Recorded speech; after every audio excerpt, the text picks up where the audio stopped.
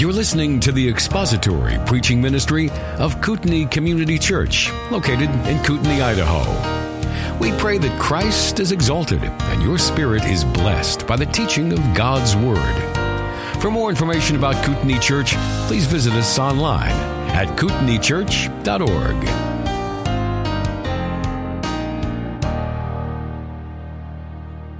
All right, turn your Bibles to John chapter 6. John chapter 6.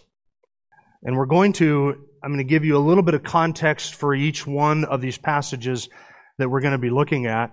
And I'm going to ask you to look for language that is similar in all three of these chapters. John 6, John 10, John 17. These are three discourses or extended quotes of the Lord Jesus. The language is similar in all three of these passages because Jesus is talking essentially about the same thing in each of these chapters, though he's doing so to three different audiences. So the language or the themes that I want you to pay attention to is the people that Jesus describes as being given to him, and that's the language that he uses. I want you to notice the one who does the giving, the one who does the receiving, and I want you to notice the outcome of that giving and receiving.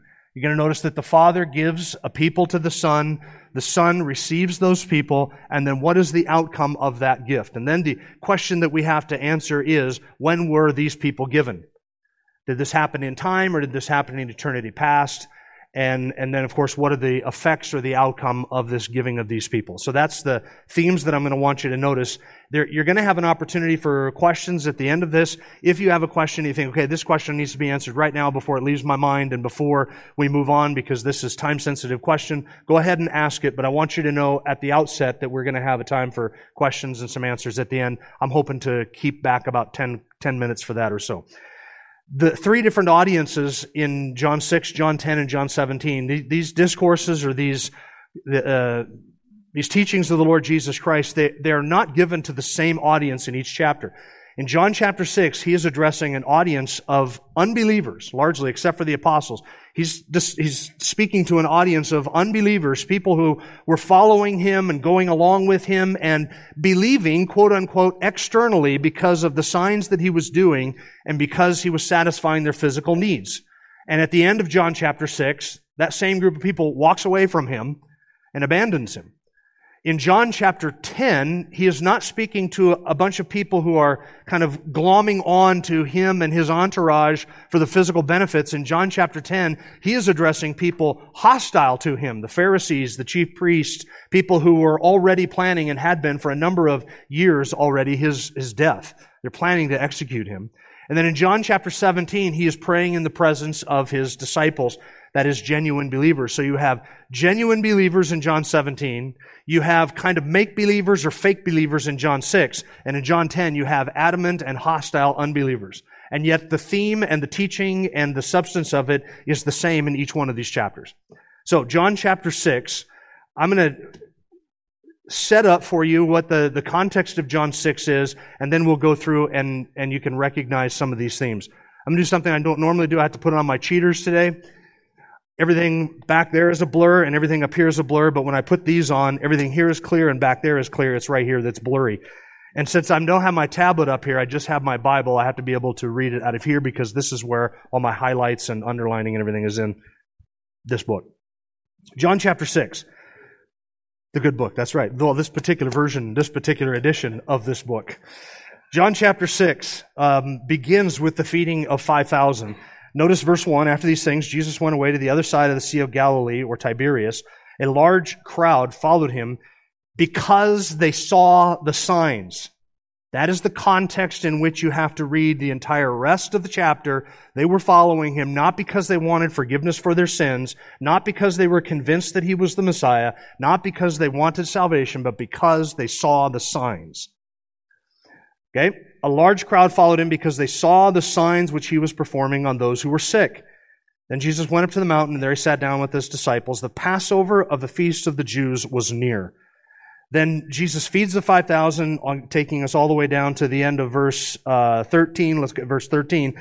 They gathered them up and filled 12 baskets with fragments from the 5 barley loaves which were left over by those who had eaten. Therefore, when the people saw the signs which he had performed, They said, "This is truly the prophet who has come into the world." Now they're making a logical deduction. They see a man who has performed this miracle. They've come to the conclusion that this is the prophet that Moses spoke of. They have intellectually come to the conclusion that this is the Messiah. This is the conclusion that they should have come to. Verse 15. So Jesus, perceiving that they were intending to come and take him by force to make him king, withdrew again to the mountain by himself alone. Now, when evening came, his disciples went down to the sea, and after getting into a boat, they started to cross the sea to Capernaum. It had already become dark, and Jesus had not yet come to them. The sea began to be stirred up because of a strong wind was blowing. Then, when they had rowed about 3 or 4 miles, they saw Jesus walking on the sea and drawing near to the boat, and they were frightened. But he said to them, "It is I, do not be afraid." So they were willing to receive him into the boat, and immediately the boat was at the land to which they were going. So that's another sign that Jesus did, this time only in the presence of his disciples, not under the view of all of the 5,000 or thousands whom he had fed the previous day. The next day, the crowd that stood on the other side of the sea saw that there was no other small boat there except one, and that Jesus had not entered with his disciples into the boat, and that his disciples had gone away alone.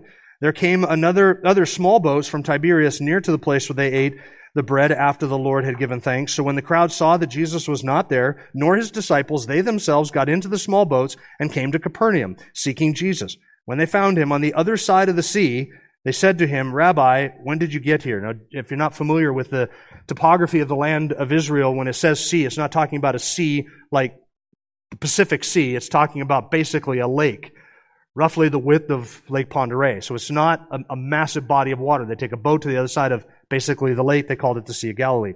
Jesus answered them, "Rabbi, when did you get here?" Verse 26, Jesus answered them and said, "Truly, truly, I say to you, you seek me not because you saw signs, but because you ate the loaves and were filled." In other words, he's indicating here that you were seeking after me, and yet you're not seeking after me because you are convinced by the signs that I am who I am, but I satisfied a physical need. You ate the loaves and were filled. So this is the most base desire, the most craven desire that they have, the desire for hunger. He has satisfied that, and so now they are coming back to him for more. "Do not work for the food which perishes, but for the food which endures to eternal life, which the Son of Man will give to you, for on him the Father God has set his seal." Therefore they said to him, "What shall we do that we may work the works of God?" Jesus answered and said to them, "This is the work of God, that you believe in him whom he has sent." He's calling now for genuine belief, because he knows that those in this crowd have not genuinely believed in him. So he is pressing them to believe, not just to be intellectually convinced by the signs, but to believe what the signs were signifying, that he was who he claimed to be and that he was providing for them salvation. Now, Jesus is going to take their desire for food and is going to use it now as an illustration to transition into a spiritual conversation with them about the true bread and true food. Verse 30, so they said to him, "What then do you do for a sign that we may see and believe you? What work do you perform? Our fathers ate the manna in the wilderness. As it's written, he gave them bread out of heaven to eat." And they're just asking him for another sign. Like we ate yesterday, now we're hungry again, so multiply something else, give us something else, provide another sign, give us more food. And they sort of throw out this gauntlet. Moses provided food every day in the wilderness. Certainly, if you're the prophet who's greater than Moses, you ought to be able to do the same thing. So this time it shouldn't be just manna, it shouldn't be just bread and fish.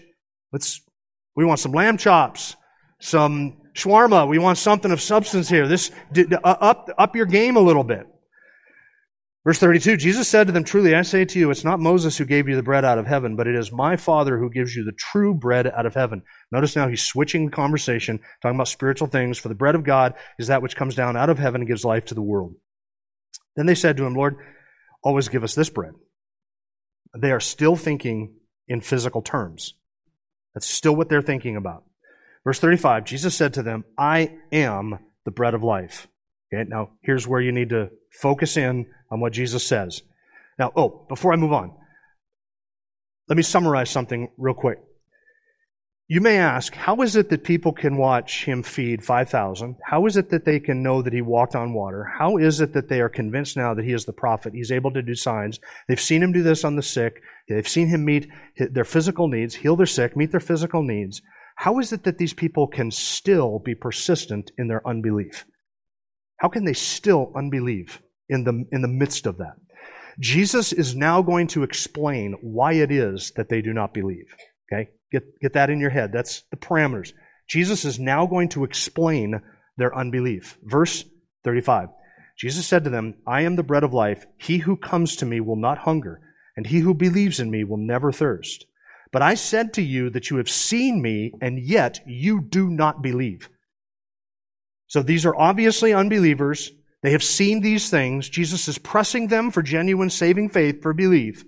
And he is saying to them, even in spite of the fact that you have seen the miracles and the signs that I've done, you still do not believe. How do you explain such hard-hearted unbelief? There is one explanation for that, and that is the sovereignty of God. Beginning in verse 37, all that the Father gives me will come to me, and the one who comes to me I will certainly not cast out. For I have come down from heaven not to do my own will, but the will of him who sent me. This is the will of him who sent me, that of all that he has given me I lose nothing, but raise it up on the last day. For this is the will of my Father, that everyone who beholds the Son and believes in him will have eternal life, and I myself will raise him up on the last day. Therefore the Jews were grumbling about him because he said, I am the bread of life that came down out of heaven. They were saying, is this not Joseph, Jesus, the son of Joseph, whose father and mother we know? How does he now say, I've come down out of heaven? So they're sort of bickering back and forth and trying to explain what it is that he said. They're obviously a little disappointed he's not providing physical food for them. Verse 43, Jesus answered and said to them, don't grumble among yourselves. No one can come to me unless the Father who sent me draws him, and I will raise him up on the last day. I'll stop there for just a second. Walk with me through this passage, beginning in verse 37. There are people who are given by the Father to the Son. All that the Father gives me will come to me, and the one who comes to me I will certainly not cast out. That verse describes both the sovereignty of God in salvation as well as the responsibility of man. It is the responsibility of every sinner to come to Christ. If you will not come to Christ, you are without excuse, and the only reason that you have for not coming to him is your hard-hearted impenitence and your sinfulness. You are darkened in your mind, you are darkened in your understanding, you are in rebellion against God, you hate righteousness, you hate the truth. We are born in this state of utter and total corruption where we hate God and everything about him, and we hate his word. That is the natural condition of fallen man without the grace of God. So, why is it then that they remained hardened in their unbelief? It was because they had not been given by the Father to the Son. Now, if the Father had given those in that crowd to the Son, what would have been the result of that? All that the Father gives me will what? Come to me. Why would they not come to him? Jesus' answer is, you've not been given to me by the Father. You're going to see the same thing in John 10 to a hostile crowd, and you're going to see the same thing said in John 17 to believers. But what explains their unbelief? Yes, they were sinners. Yes, they did not believe. Yes, they are born in sin and darkened in their understanding. But why did they not come to the Son? They had not been given by the Father to the Son. And why is it then that they would be judged for their unbelief? Because they refused to come to the Son. And yet Jesus said, every last one who's been given by the Father to me will come to me. So now what happens to the one who comes to the Son? All whom the Father gives to the Son will come to the Son. Verse 37, and the one who comes to me I will certainly not cast out. So all that the Father gives to the Son come to the Son, and all who come to the Son receives. In other words, there is nobody who comes to Christ who finds that Christ rejects him and says, no, you haven't been given by the Father to me, therefore you can't come into my kingdom. Even though you want this, you desire this, you're coming to me asking for forgiveness, you haven't been given by the Father to me, therefore you're not allowed in. Or I reject you because you're not one of my elect. That will never happen. It cannot happen. Why? Because all that the Father has given to the Son will come, and every last single one that the Son, that is given by the Father to the Son, who comes to the Son, will be embraced. Why? Because Jesus explains it, verse 38, I've come down from heaven not to do my own will, but the will of him who sent me. In other words, the will of him who sent the Son, the Father's will, is that the Son save every last one that was given to the Son by the Father. The Father gave to the Son a group of people. And not just an amalgamous group and a no-name group, an unidentified group, but individual people. The Father gave them to the Son with the charge, save every last one whom I have given to you. And now Jesus is saying, every last one will come to me and I'll receive all of them. Because if the Father were to give one to the Son and say, save this one, and the Son were to say, no, I'm not going to save that one, then would the Son have done the will of the Father? He would not, because the will of the Father was that he would save every last one that is given to him. Likewise, if the Son were to lose one whom the Father has given to him, because they lost their salvation or he would have failed to preserve them till the end, would the Son have done the will of the Father? No, he would have lost one that the Father gave to him. So what is the will of the Father? That the Son save, secure, sanctify, and bring into His kingdom every last single individual whom the Father has willed and given to the Son. Now, did the Father give all people to the Son? Some people would say this. The Father then gave all of humanity to the Son. Every person who ever been born has been given to the Son. Well, then you're left with one of two conclusions. Either the Son has failed to do the will of the Father because not all people are saved, or in the end, everybody is going to be saved. And Scripture does not teach either one of those. Right? So if your belief is that God gave all of humanity to the Son, then you have to conclude one of two things. Jesus is a horrible failure because He has not failed, He has not succeeded in doing what the Father gave Him to do, which is to save every last one given to Him. Or everybody is going to be saved. You're a universalist. So there's no hell, no judgment, nothing. Even Hitler, who dies impenitent, having killed 6 million people and responsible for a war that killed another 50 million to 100 million people, depending on how you fudge the numbers, even he gets in on the last day to the kingdom. And that's just not what Scripture teaches. Okay, so verse 38, I've come down from heaven not to do my own will, but the will of Him who sent me. This is the will of Him who sent me, that of all whom He has given to me, I lose nothing but raise it up on the last day. What does it mean to be raised up on the last day? Heaven, resurrection. She's talking about bodily resurrection. On the final day, the resurrection of the righteous, the resurrection of the unjust. In that resurrection, bringing him into His kingdom on the very last day, the Son will have saved, sanctified, and secured every last person that the Father gave to Him. If He doesn't do that, then He has failed to do the will of His Father. Those are not my words. Those are Jesus' words. I was having this conversation on this subject or on this passage with somebody one time who was rather hostile to the fact that I believed this, and we were walking through this passage, and I would read this passage, and it said, so you're saying that the Father only gave some to the Son? And I said, no, that's not what I'm saying.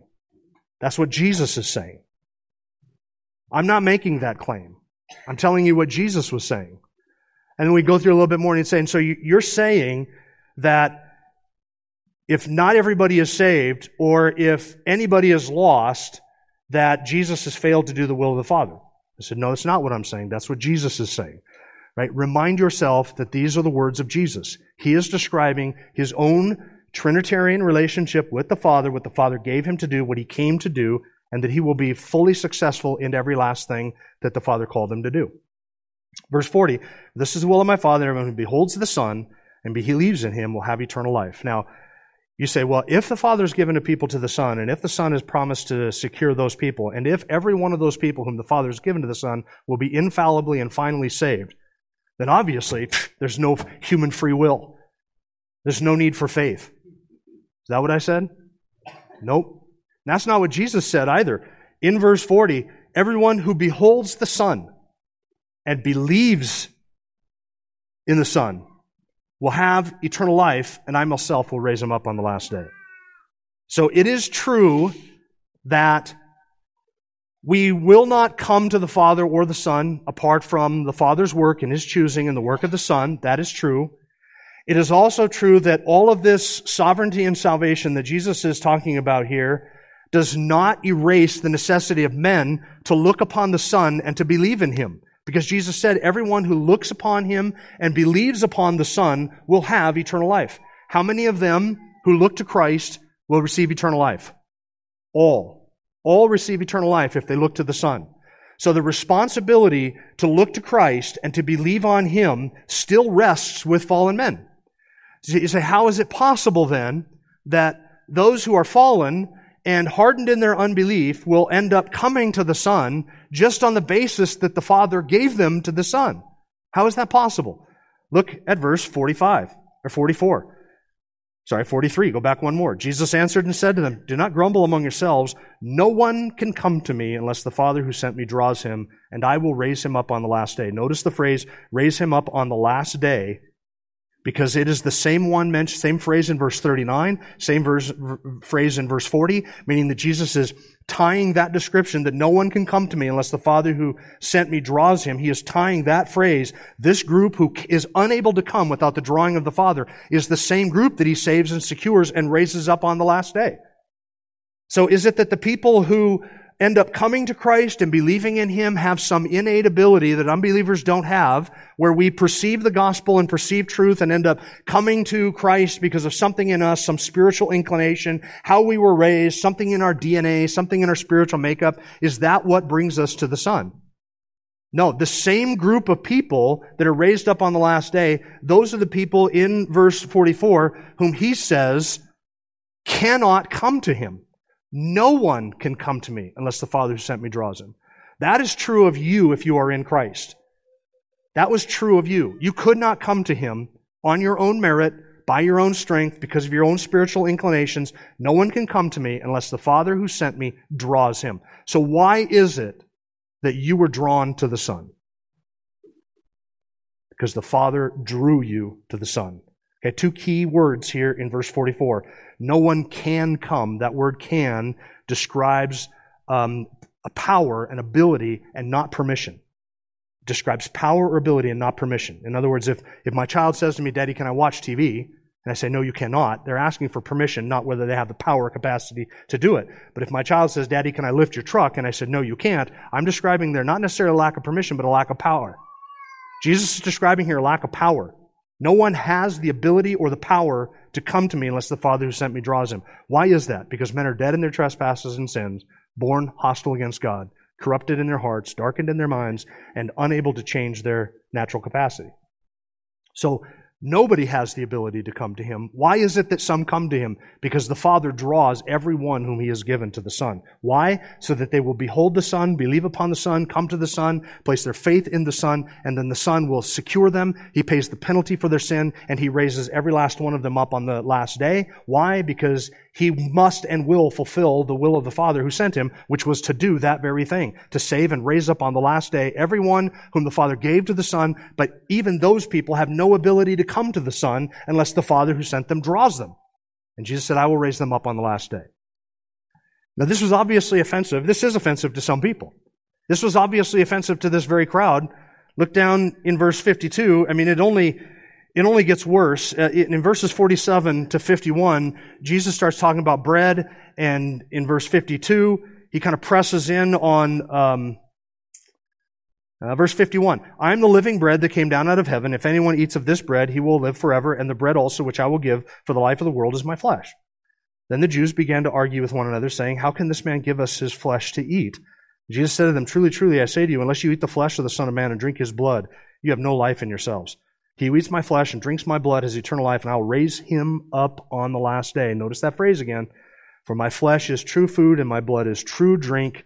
He who eats my flesh and drinks my blood abides in me, and I in him. As the living Father sent me, and I live because of the Father, so he who eats me will also live because of me. This is the bread which came down out of heaven, not as the fathers ate and died, but he who eats this bread will live forever. Now that is not talking about the Mass. That is not talking about literal cannibalism. That is a metaphor that Jesus is using for describing the act of taking what He has provided through His death, the suffering of His body, and His blood, and appropriating that personally. He's saying, you have to take me to yourself in the same way that you eat bread or eat flesh or drink blood. That's what's necessary. You can't keep me at arm's length and still be saved. What had this crowd done? Hey, those are great miracles. Show us more. And Jesus is saying, you need to believe. And they're like, hey, can we talk about the miracles again? Because those were really cool. And He's saying, you must repent and believe. But those miracles, Jesus, those were fantastic. More bread, more circus, more signs, more show. And now He presses in on this, and He says to them, unless you appropriate me, unless you eat my flesh and drink my blood, you have no part in me. Now this is offensive to Jews, of course, who under the law were not allowed to drink blood. So He is using intentionally offensive language. Verse 59, these things He said in the synagogue as He taught in Capernaum, which, by the way, was His adopted hometown on the north end of the Sea of Galilee. Therefore, many of His disciples, when they heard this, said, this is a difficult statement. Who can listen to it? And Jesus, conscious that His disciples grumbled at this, said to them, does this cause you to stumble? What then if you see the Son of Man ascending to where He was before? It's the Spirit who gives life. The flesh profits nothing. The words that I have spoken to you are spirit and are life.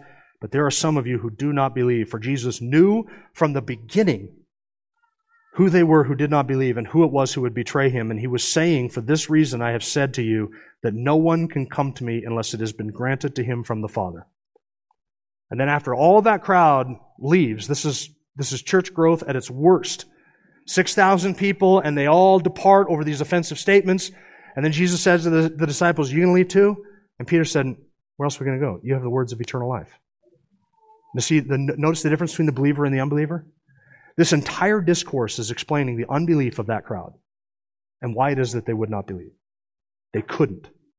And why they stayed in their unbelief and these disciples believed is because the Father gave those disciples to the Son and told the Son, "You're to save every last one whom I've given to you." And the Son said, "I will not fail to do what the Father sent me to do." He did it. John chapter 10. So the question is, can I make note of verse 47 and the word has? "Truly, truly, I say to you, he who believes has eternal life. And I am the bread of life, and your fathers ate the manna in the wilderness." Yeah, he's describing there the one who believes, present tense, believing is the believing one has or possesses eternal life. So eternal life is not something that we have in the future that is unconnected to the now. It's something that we possess now as a relic or a result of our belief. Okay, chapter 10. So this is the Good Shepherd discourse, and I could spend another 20 minutes sort of setting up the context for this one, but now that we've kind of laid the basis for this, you can see that Jesus is now returning in chapter 10 to the same themes, but now he's discussing it with people who are hostile to him. This comes on the heels of the man who was born blind in chapter 9, and Jesus did the sign of giving sight to that man, and this man believes at the end of chapter 9, he worships Jesus, and then Jesus turns his attention to the Pharisees. Verse 40 of chapter 9, "Those of the Pharisees who were with him heard these things and said to him, 'We're not blind too, are we?' And Jesus said to them, 'If you were blind, you'd have no sin. But since you say, we see, your sin remains.'" In other words, they didn't even know that they couldn't see. They insisted that they could see, and therefore they didn't need a great physician to give them a heart of faith so that they could see their own sin. So that's what he's saying to the Pharisees. Now, the Good Shepherd discourse, starting in chapter 10, I want you to ignore the chapter division there, because the Good Shepherd discourse is not given to the disciples, and it's not given to believers. It is addressed to the Pharisees. These false shepherds, these charlatans and hirelings who were making merchandise out of the sheep of God in Israel, it is a scathing reproof of them.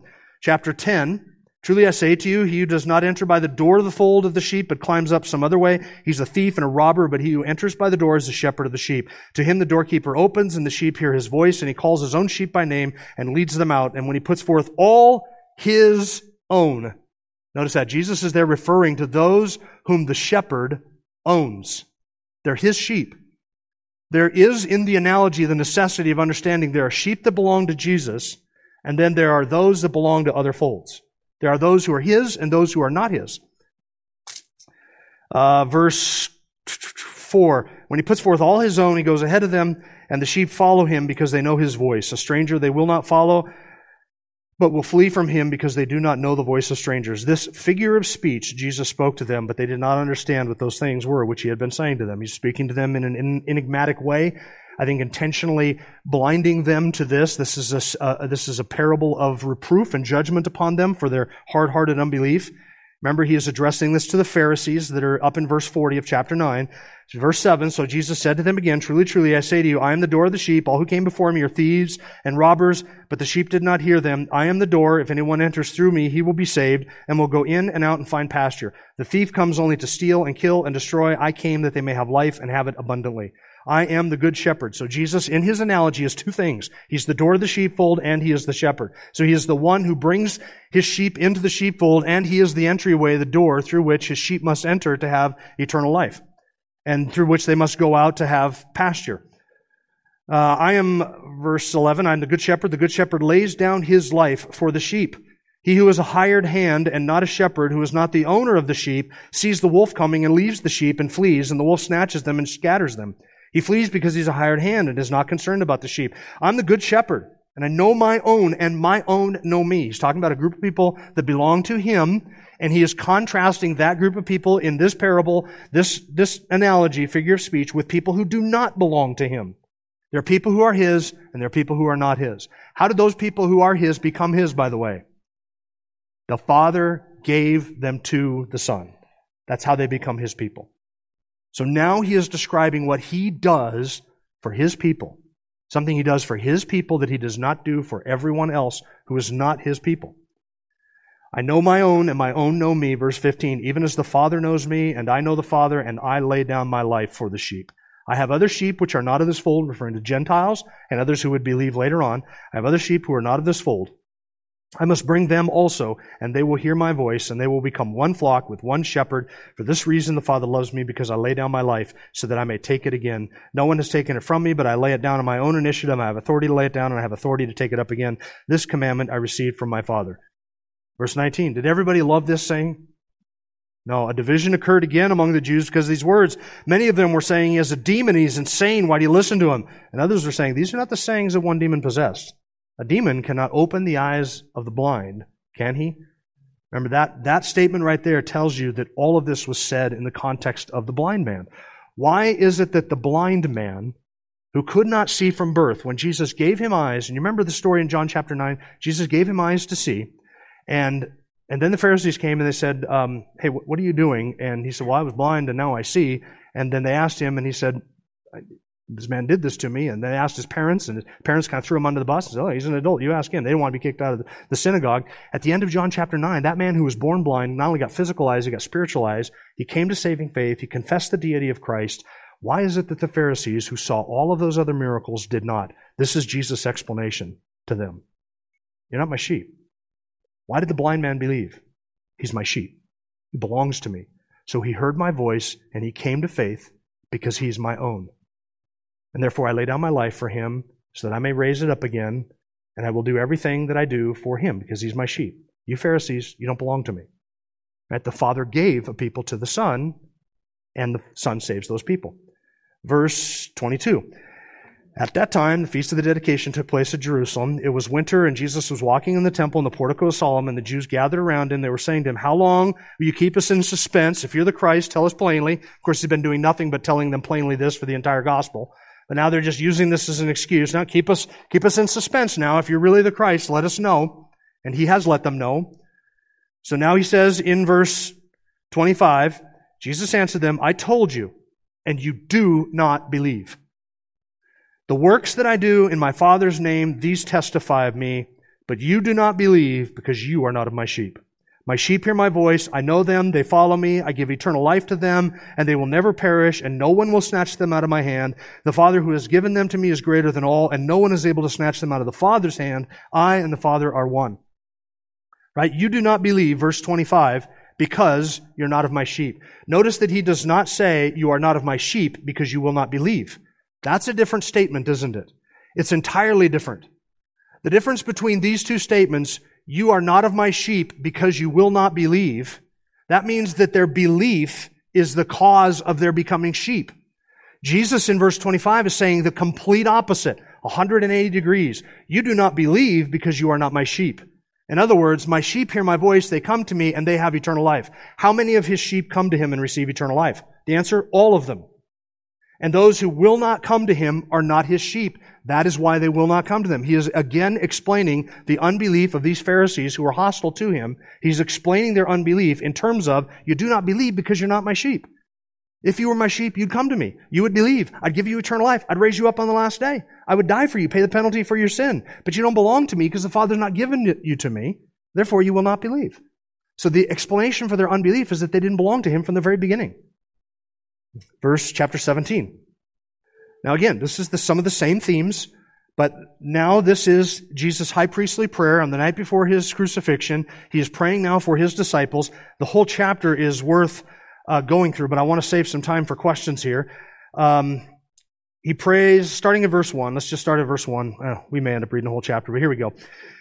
Father, your house, Jesus spoke these things, and lifting up his eyes to heaven, he said, Father, the hour has come. Glorify your Son, that the Son may glorify you, even as you gave him authority over all flesh, that to all whom you have given him, he may give eternal life. This is eternal life, that they may know you, the only true God, and Jesus Christ, whom you have sent. To how many does Jesus give of those the Father has given to him? How many? What does he say in verse 2? All whom you have given him, he may give eternal life. Why will he give eternal life to all of them?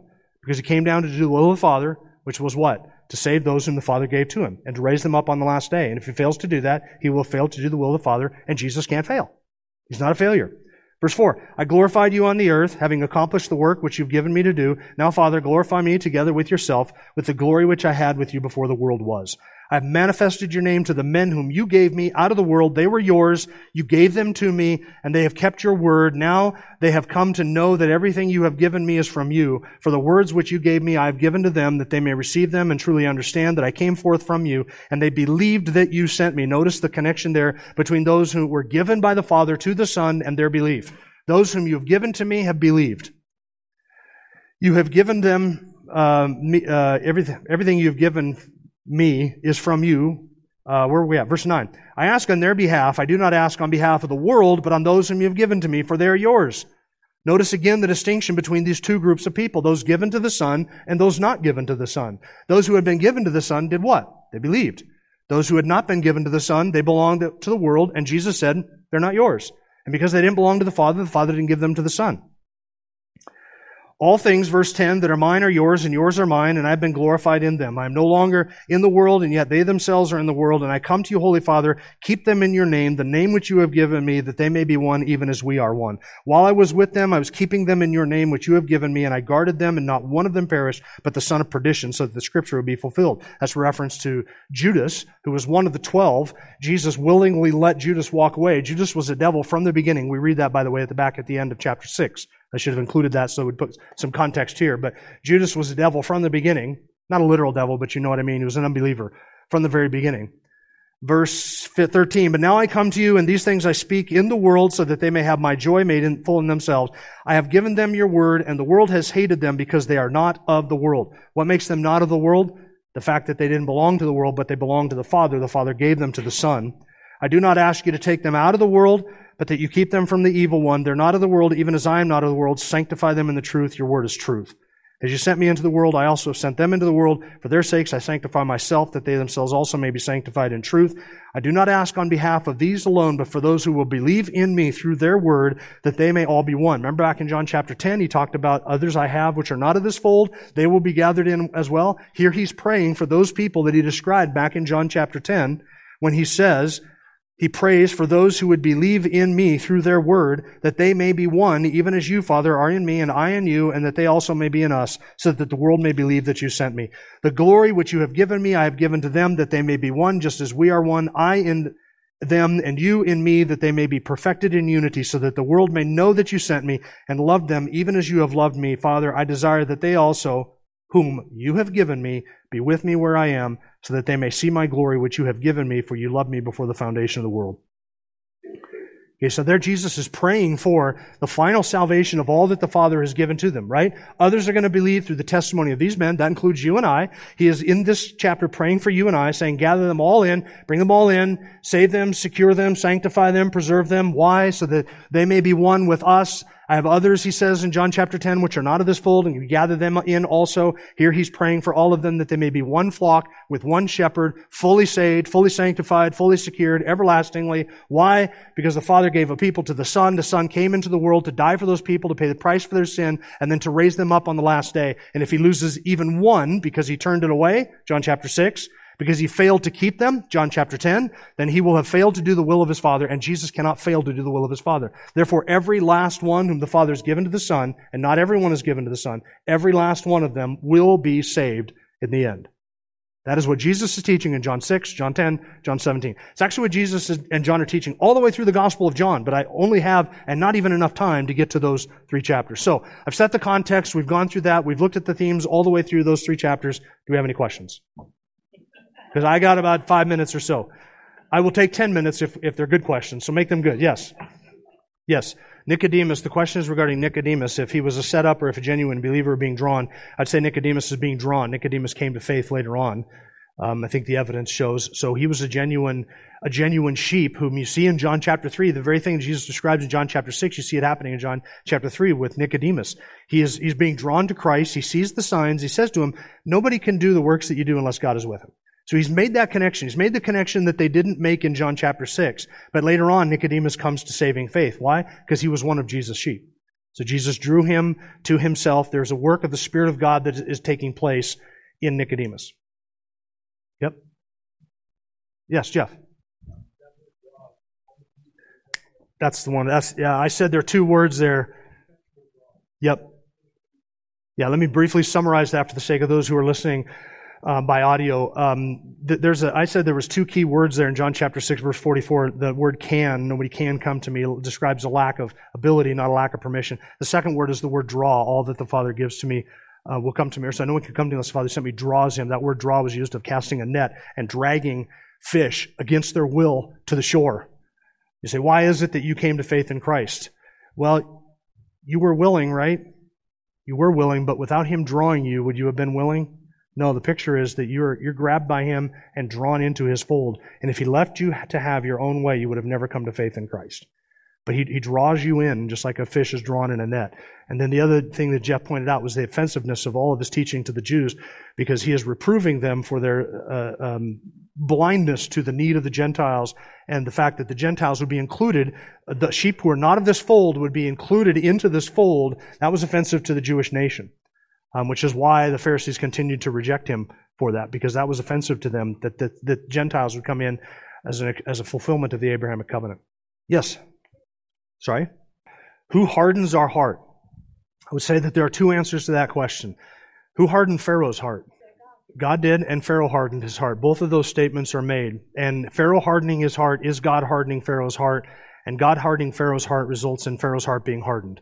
So there's two things going on with the hardening of those hearts. It's not that God does not harden people's hearts apart from their willingness to be hardened. That's key to remember. It's not like Pharaoh woke up one day and said, you know what, I think I really want to worship the God of the Jews, and then had lunch and thought, oh man, my heart was just suddenly hardened to them. I don't know why. God didn't harden Pharaoh apart from Pharaoh's own rebellion and his sinfulness. So God is the one who ends up hardening as an act of judgment. This is what Paul describes in Romans chapter 9. God hardens whom he hardens, and he has mercy on whom he has mercy. And that is the free grace of God. We can't explain it. Why did God soften my heart and harden the heart of my neighbor? I don't know why that is. And Scripture doesn't explain that, other than I'm his sheep, and he does not belong to his sheep, at least as far as I know, yet. And that's ultimately, I have to come back to God's sovereign purposes in that. So who hardens the heart? We are all born in some sense hardened and recalcitrant in our sin. The light of truth and the wooing of the Spirit has to take place to soften the heart, to regenerate the heart and give it saving faith. That has to be a work of the Spirit of God, because there's nothing in us that has the ability to conjure up that repentance and saving faith. So that work of grace is a work of the Spirit of God. The hardening that takes place as a result of our continued sin is a hardening that is a judicial hardening by God. It's also the hardening that comes about when we persist in our sin. You say at one point they could have come to Christ. If God had drawn them, they could have come to Christ. But Jesus said, you can't come to me unless the Father sent me draws them. So there's no natural capacity in the heart of the unbeliever to come. All men are commanded to come to Christ, and there's a difference here between what we're commanded to do and what we're able to do. Right? Men are commanded to repent and believe, but men in themselves, apart from the grace of God, are not able to do that. We're commanded to do it, but we're not able to do it. We're like a drunk man showing up at work wanting to run the crane, completely inebriated, and my responsibility is to run that crane because I'm the guy hired to do that. That's my job. I should be there. I should be doing it. But if I'm completely inebriated, I am unable to do that. So it's the same thing with men in their sin. We are commanded to repent and believe, but we have no capacity to do so.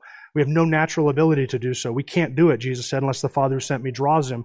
Then we come, but that coming is not a result of my work, because I can't boast in either my faith or my repentance or nothing. That coming and that coming to Christ and believing in him, beholding him and believing him, I cannot attribute that to anything in Jim Osmond. I can only attribute that to the grace of God. Yep. It is. You're saying it must be the sovereignty of God. It is.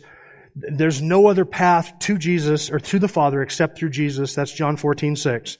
And there is no ability that man has to go through that path to the Father except the Father is the one who lays hold of by grace that sinner and draws them through that one single gate, which is Jesus Christ.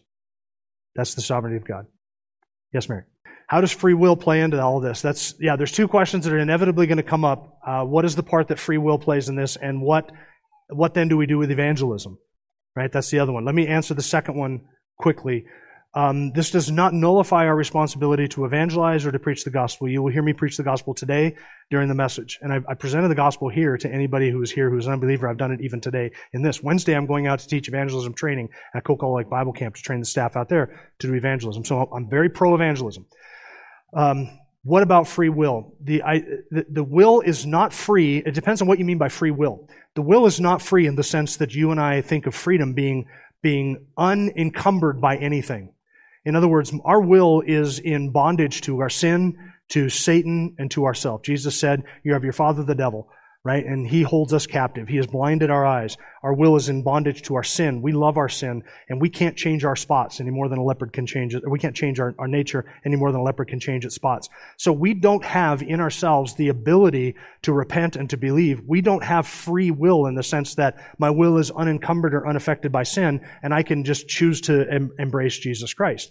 But what must happen for the one who is in sin, who comes to faith, is their will must be set free through the regenerating work of the Spirit of God so that they will be willing in the day of God's power.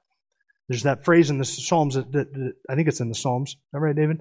Where God says, David says, you have made me willing in the day of your power, or make me willing in the day of your power. There is a change in the human heart and the will that has to happen before one will come to Christ, before that will is set free to embrace Christ. Yeah, it means, what do you mean by free will? That's not to deny that we don't make free choices in the sense that we choose where we sin, when we sin, with whom we sin, how much we sin, what sin we commit, all of the things about sin, but we're not free to choose anything but sin in our nature. So something must happen in our hearts that sets us free so that we are able and willing to receive Christ. And that's the regenerating work of the Holy Spirit. I came to Christ quite willingly. When I heard the gospel in 1985, I was sitting on a chair at Cocoa Lake Bible Camp, sitting in the middle of the dining hall. I don't remember who preached the gospel. I don't know how he presented it. I don't remember what he said, but I remember when he called for an altar call, I got up like my pants were on fire and I ran forward.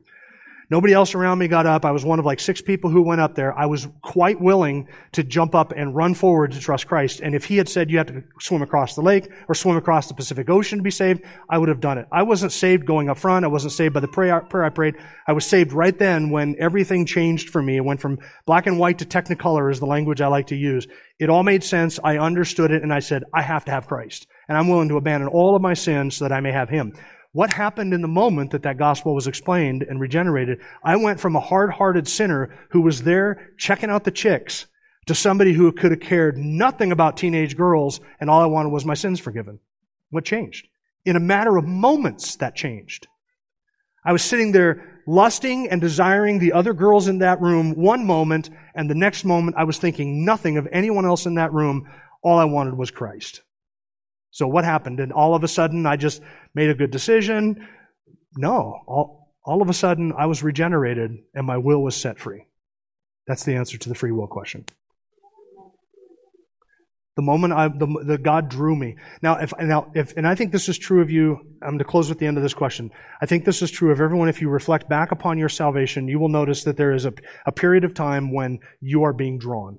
It's not like an instantaneous, for most people, it's not an instantaneous thing. There was a period of time in my life when I heard the gospel, I was being softened to that. I was memorizing scripture because the church had a scripture memory competition. As long as we could beat the girls, that was cool. And some girls thought it was really cool, the guys that memorized scripture, so I memorized a lot of it because, again, I wanted the girls. So I had all corrupt motives, but there was a period of time when I was memorizing scripture and doing things and attending church here and attending Sunday school and youth group and doing all that stuff, and I was thinking through things, and yet all my heart was corrupt. All that time, God was turning my head to Him and bringing my eyes to Him until at the moment of God's power, He regenerated my heart, and I believed. So sometimes that drawing process, I've heard testimonies, it's a matter of a couple days. Sometimes it's a few hours. Sometimes it's very quickly. Sometimes it takes years for that drawing to take place. Thank you for listening to the latest podcast from Kootenai Church. If you'd like to learn more about Kootenai Church or to donate to our church ministry, you can do so online by visiting kootenaichurch.org. We hope you enjoyed this podcast and pray you'll join us again next time. Once again, thank you for listening.